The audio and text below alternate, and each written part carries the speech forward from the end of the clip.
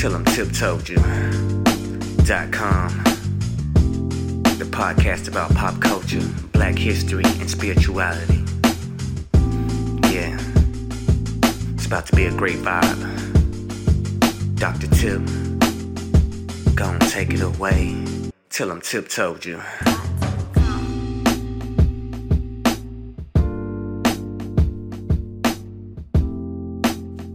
Hey y'all, hey, it's your girl Tip. Thank you for joining me for another edition of Tell 'em Tip Told You, the podcast where I share with you all my musings about black history, black culture, and black spirituality.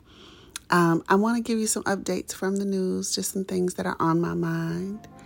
I want to talk about defining success for oneself, and then I want to share with you some just end of the year reflections. And let's just jump right in. I was going to say something else right there, but nothing fits. So let's just jump right in. Okay, y'all. It's the news this week. I don't know. Maybe it's because I am an educator and those things appeal to me a little bit more than others. But the news is very education-centric today. The first thing is we go back to Ohio. Lorain, Ohio. There was a fourth grader. Now, listen. If you are a black Gen Xer, we grew up hearing, you better eat that food. Some of us have unhealthy relationships with food now because of the ways we were made to eat things we didn't like, clean our plates, so on and so forth. I do think it's important for parents to introduce foods to children and help children develop wide and sophisticated palates. I think it's important that we learn to eat healthful foods. But let me tell you what happened that y'all, oh my goodness. So this fourth grader, right, was given some waffles at her school. She didn't like them. She threw them away. And that should have been the end of that.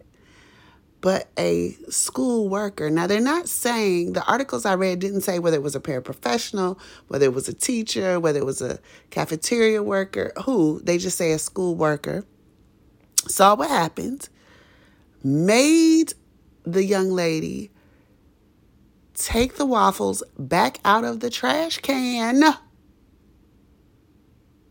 and eat them in front of her classmates. Now, anybody who's ever been in a school caf, y'all know that's a nasty trash can. Even if the trash can was pristine clean, you're going to make this baby pull out something from the trash can, and then you're going to make her eat it in front of other students. Listen, let me tell y'all something. Any adult in that room that witnessed that and didn't stop it is just as guilty as the adult. The other students should have been cutting up. Because let me tell you, that is inhumane. And that baby going to suffer trauma for a long time behind some foolishness. Now, y'all, please help me understand. Now, the student was black. The school worker was not. Okay? Let me tell y'all. Ulysses S. Bias, which was the first black school superintendent in the state of Georgia, we got to hear him speak, excuse me, a while ago at Emory. And this is before he transitioned. The question was raised to him, how did he feel like Brown versus Board of Education was a good decision? Did he regret integration, in other words? And he said, my fear is that now the fox is in charge of the hen house. Y'all, the fox is in charge of the hen house. That has to be an enemy of our people. I don't even understand how you make a child, like, even if you got some animosity towards adults, then you need therapy, that's your own thing. But I don't understand how you do this to a child, a fourth grader. Now, her mother has luckily filed a federal civil rights lawsuit. But here's the thing, right?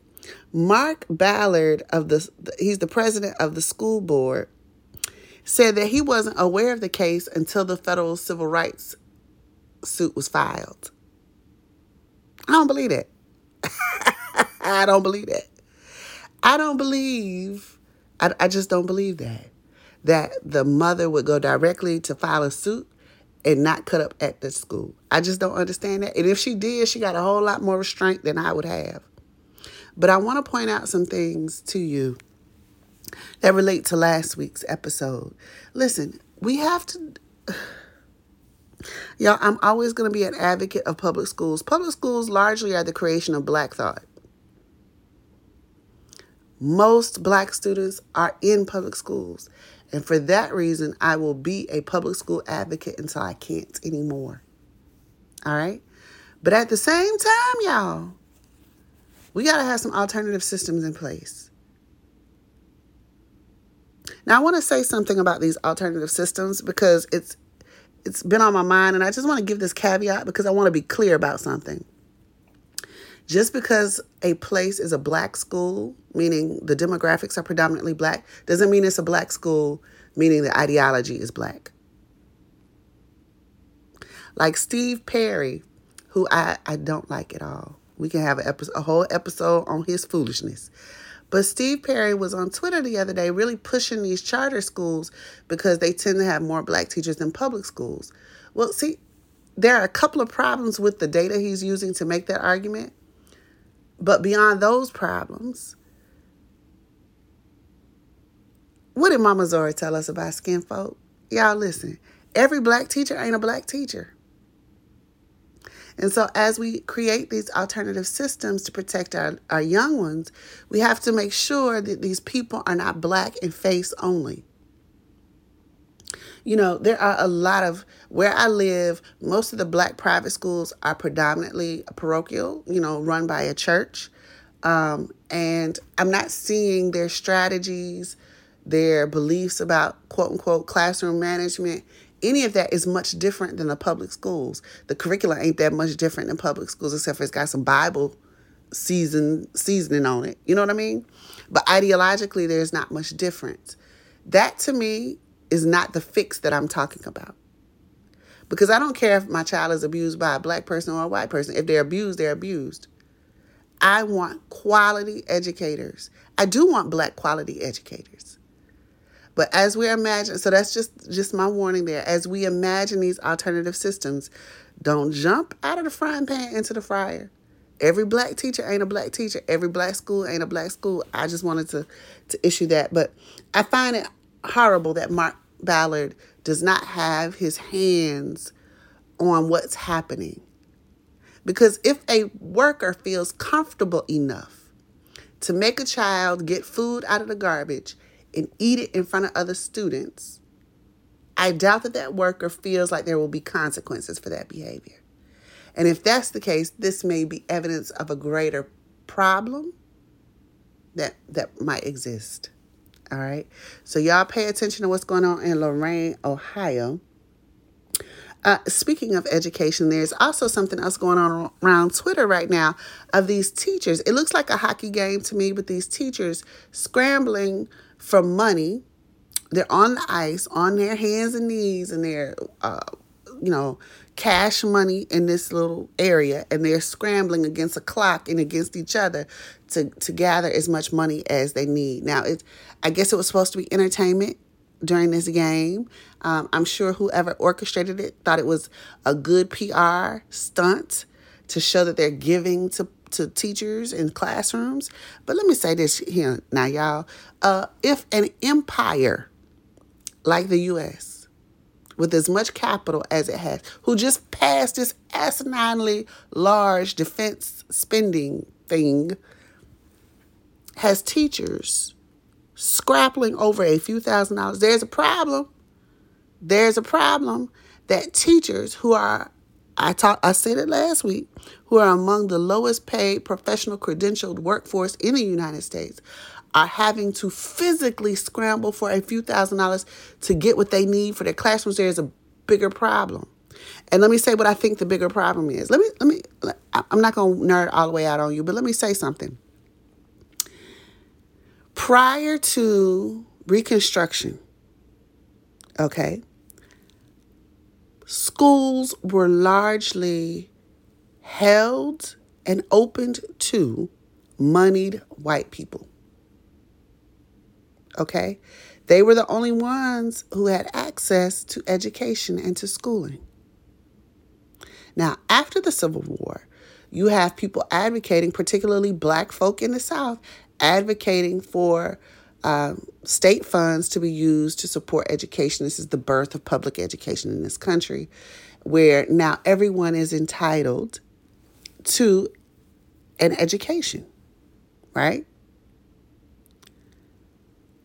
I submit to you today that the same people that never saw fit to have public schools available to all students are the same people today who don't see fit to have public schools for all students.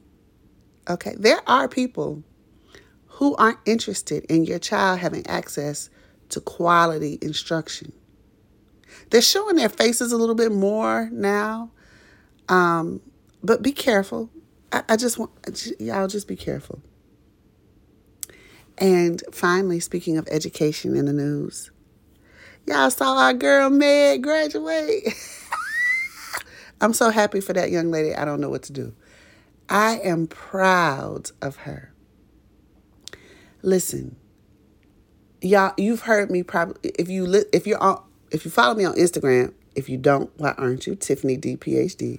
But if you follow me on Instagram, you've heard me say on my lives that we can't allow university to be seen as job prep. That's not what it was originally designed to do. It's not what it's supposed to do. That's a neoliberal approach that's happening in education now. But that's not really what education was supposed to do. People who go to university are supposed to be your deep thinkers, your analytical folk, your soulful folk, your people who use the content knowledge they acquire and the experiences that they have to become innovative problem solvers, not only for themselves, but for the society.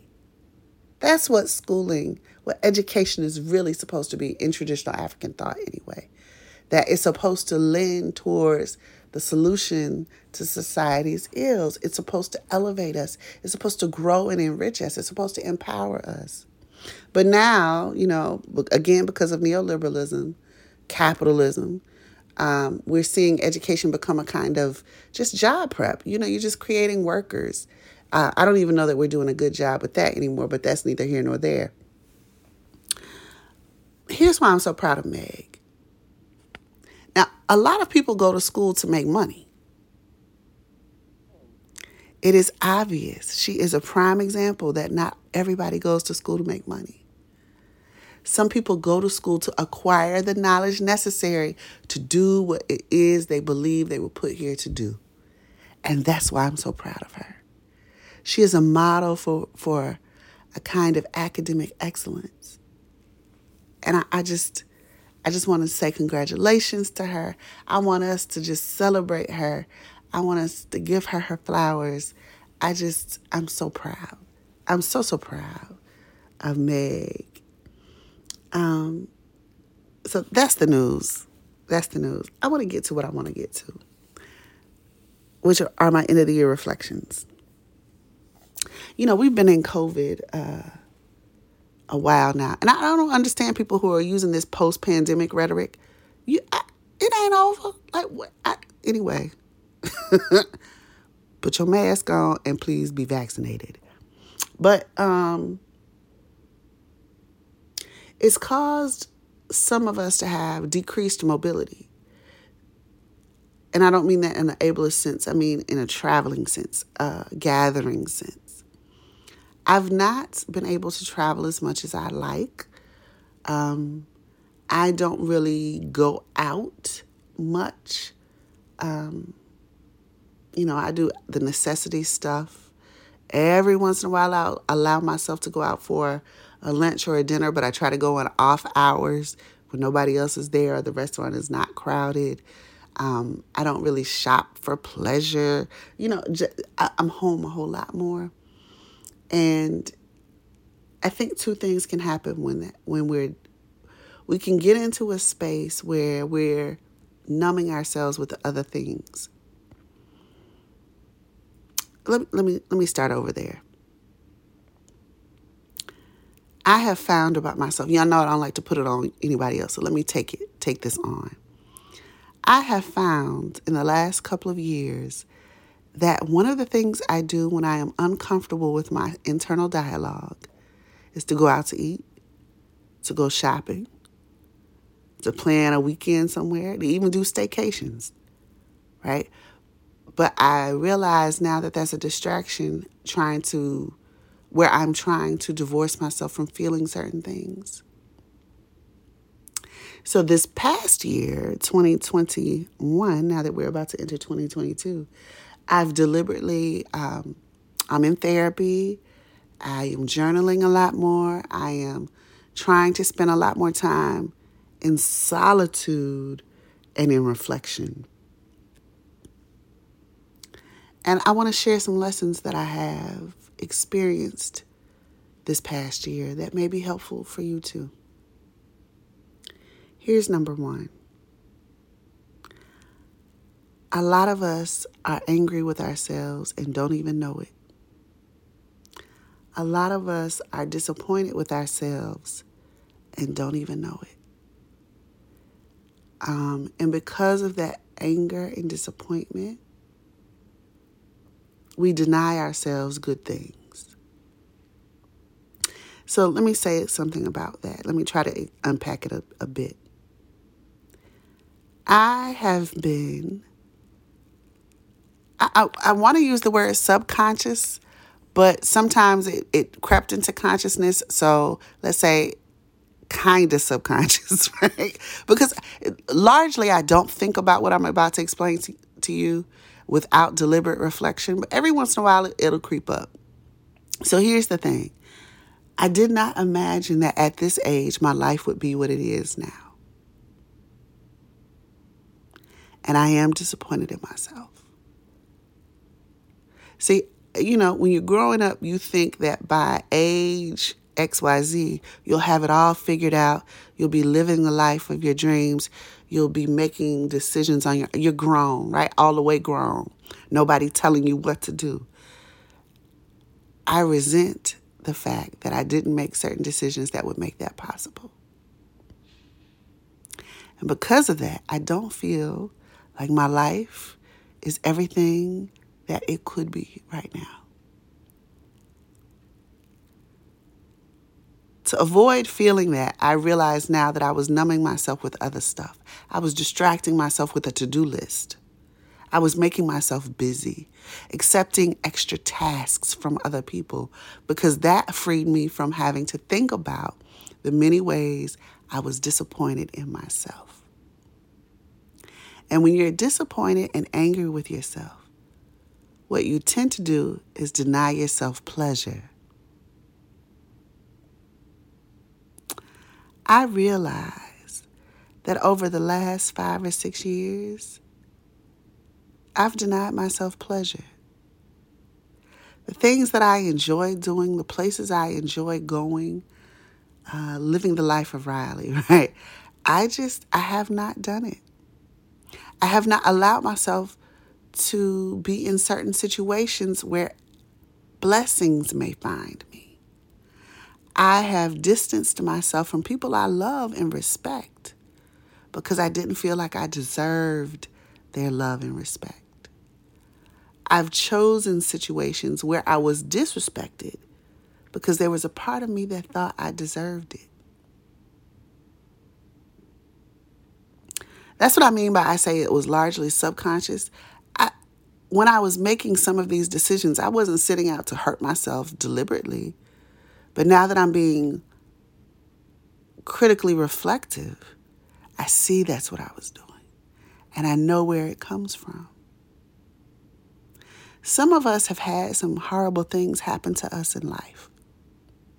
And I don't have to go into detail because it almost doesn't matter what mine is, right? But we all have some things that we blame ourselves for. We have to be careful that blame is freed.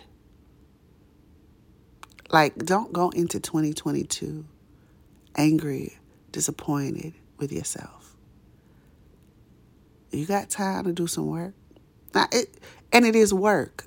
I used to think that therapy, largely because of how it is generally represented in pop culture. You go into the office, you lay on the sofa, you just talk, right? And you leave. That was your appointment. When I tell you every Tuesday I feel like I got hit by a bus, therapy is work. This is personal work. And I also want to say this about personal work and dating.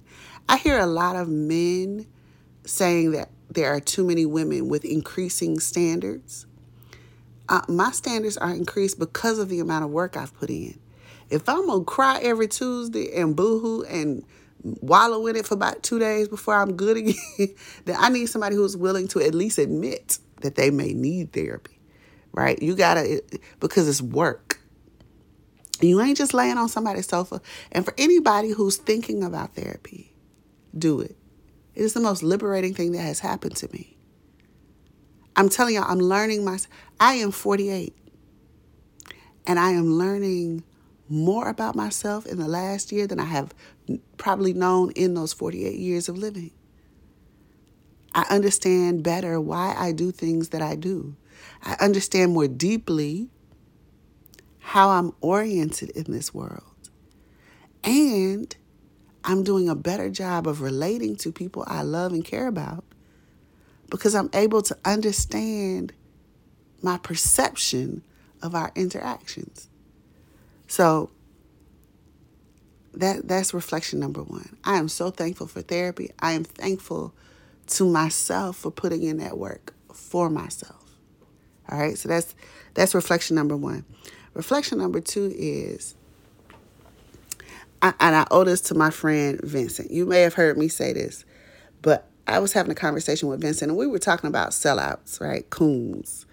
Black folk who perform for coins. Cooning for coins, right? And I said something, and he said something very insightful. He said, we all hoes, some of us just have a higher price than others. His point was there's always a point where you're going to sacrifice some of your morals and values for a benefit, for an exchange. And I thought about a conversation that Brandon and I have had, an ongoing conversation over the years of every relationship is transactional. Like, it might not be cash, but you're exchanging something for something, right? In most relationships, I won't say all, but in most relationships. And it's really made me thoughtful and reflective about relationships I've chosen to be in and whether or not I've allowed myself to be properly compensated within them. I'm going to say that again. If you believe the premise that all relationships are transactional, right? The exchange is not necessarily money. The exchange may be sex. It may be time. It may be validation. It may be presentation. Like, there's this as I'm getting older and I have ambitious friends, there are people who make relationship decisions based on, if I'm going to be this person at this church, I got to have a wife. Okay? Yeah, let's not act like that don't happen. So if I want I want this job at this university, I need to have a first lady. Okay? These things are happening. So every relationship is transactional. It's not always based on cash. Like I said, it could be quality time. It may be somebody like me who is one of my love languages is physical touch. So, I want to be in relationship. That's how you maintain a relationship with me. You touch me. Like, even my platonic friends, I need hugs and, smacks on the cheek. And, that's what I need. That's okay. Anyway, I think you understand what I'm saying. If, however, and this goes back to number one, if, however, we are still carrying anger, frustration, resentment about some things we've done and we feel a certain way about ourselves, we may not allow ourselves to be in situations where we're fairly compensated. Did you hear what I said? Like, are you choosing? Here's a reflective prompt. Am I choosing relationships that are paying me what I'm really worth, or are they shorting me according to what I think I'm worth? Some of us don't believe we really deserve respect, and so we're in relationships where we ain't getting respect. Some of us don't believe that we're beautiful. I almost teared up then. Some of us have not fully embraced our beauty and our sexuality, and because of that, we may be in relationships where the other person does not appreciate our beauty and sexuality. We went into it because that's our comfort zone. Until you do that self-work, it is slightly uncomfortable to be in a relationship where someone believes you're beautiful and you don't agree. That's uncomfortable. And you may subconsciously push them away because you're not ready to receive adequate compensation. Which leads me to number 3. We got to see ourselves for who we are and not who we think we are. And if we don't have a healthy image of ourselves right now, let's go back to number 2 of 1. We got to do the work to get there. Some of us feel that we are unworthy of certain things, and that's not true. That's our trauma talking. That's our hurt talking. Which leads me to number 4. Please go into 2022 forgiving yourself. Really forgiving yourself. I'm so thankful for my therapist, y'all. Let me tell y'all about myself. Y'all know I'm a nerd, and I like to live in my head. I got a big heart, but sometimes it scares me because I can be hurt. I have been really hurt because my heart is big. So it's more comfortable for me to intellectualize things, right? When you're talking to me, you got to be careful that it doesn't start to get too nerded out, because then you know I'm trying to distance myself from how it's making me feel. That's a side note for people who really know me, but whatever. But that may be true for you too. Be careful. I also learned that about myself. I am good at pivoting. I can pivot away from hurt really quickly. And you have to be careful because I'm a Scorpio. So if you hurt me, I can pivot away from that hurt into anger super quick. So much so that I may not realize it's really anger and really hurt. Right? Okay. So I don't even remember where I was going. But you got to know yourself. You got to forgive yourself. You got to release yourself from... You may have made a mistake when you were 15, 16, 20, 25. You may have chosen the wrong partner at 28. You may have, made a decision you wish you didn't make at 35. But guess what? It's okay. You're human. You weren't going to be perfect. You were never going to be perfect. Free yourself from the lie that perfection is a requirement for your goodness. It's not. You can be good and be imperfect. Listen, let me tell y'all something. Now, I ain't preaching right now, but I want you to listen. Because a lot of old people will say Jesus was the only perfect man that ever walked the earth. But I want to remind you that he doubted God. For just a split second. On that cross, he said, "Why hast thou forsaken me?" Now, that's okay. Just for a second. He lost faith just for a second. Perfection is not possible. It's not plausible. It don't make sense. Why you're seeking perfection? Understand that your mistakes are even divine. Ain't that what Ego Tripping told us? Yeah, go listen to the poem Ego Tripping again. You're going to make mistakes. It doesn't mean that you're not good. It doesn't mean that you don't deserve.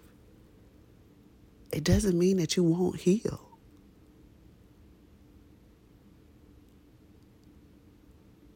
So that's really all I wanted to say today. I know, it's a short one. As we're coming up on the end of the year, I am, like I said, I'm being reflective. Y'all know my birthday just passed. I got a lot of stuff on my mind. You're going to see some changes in the podcast, on the website, in the services that I render, all that kind of good stuff. Because I am ready to receive my bounty. And I hope you are too.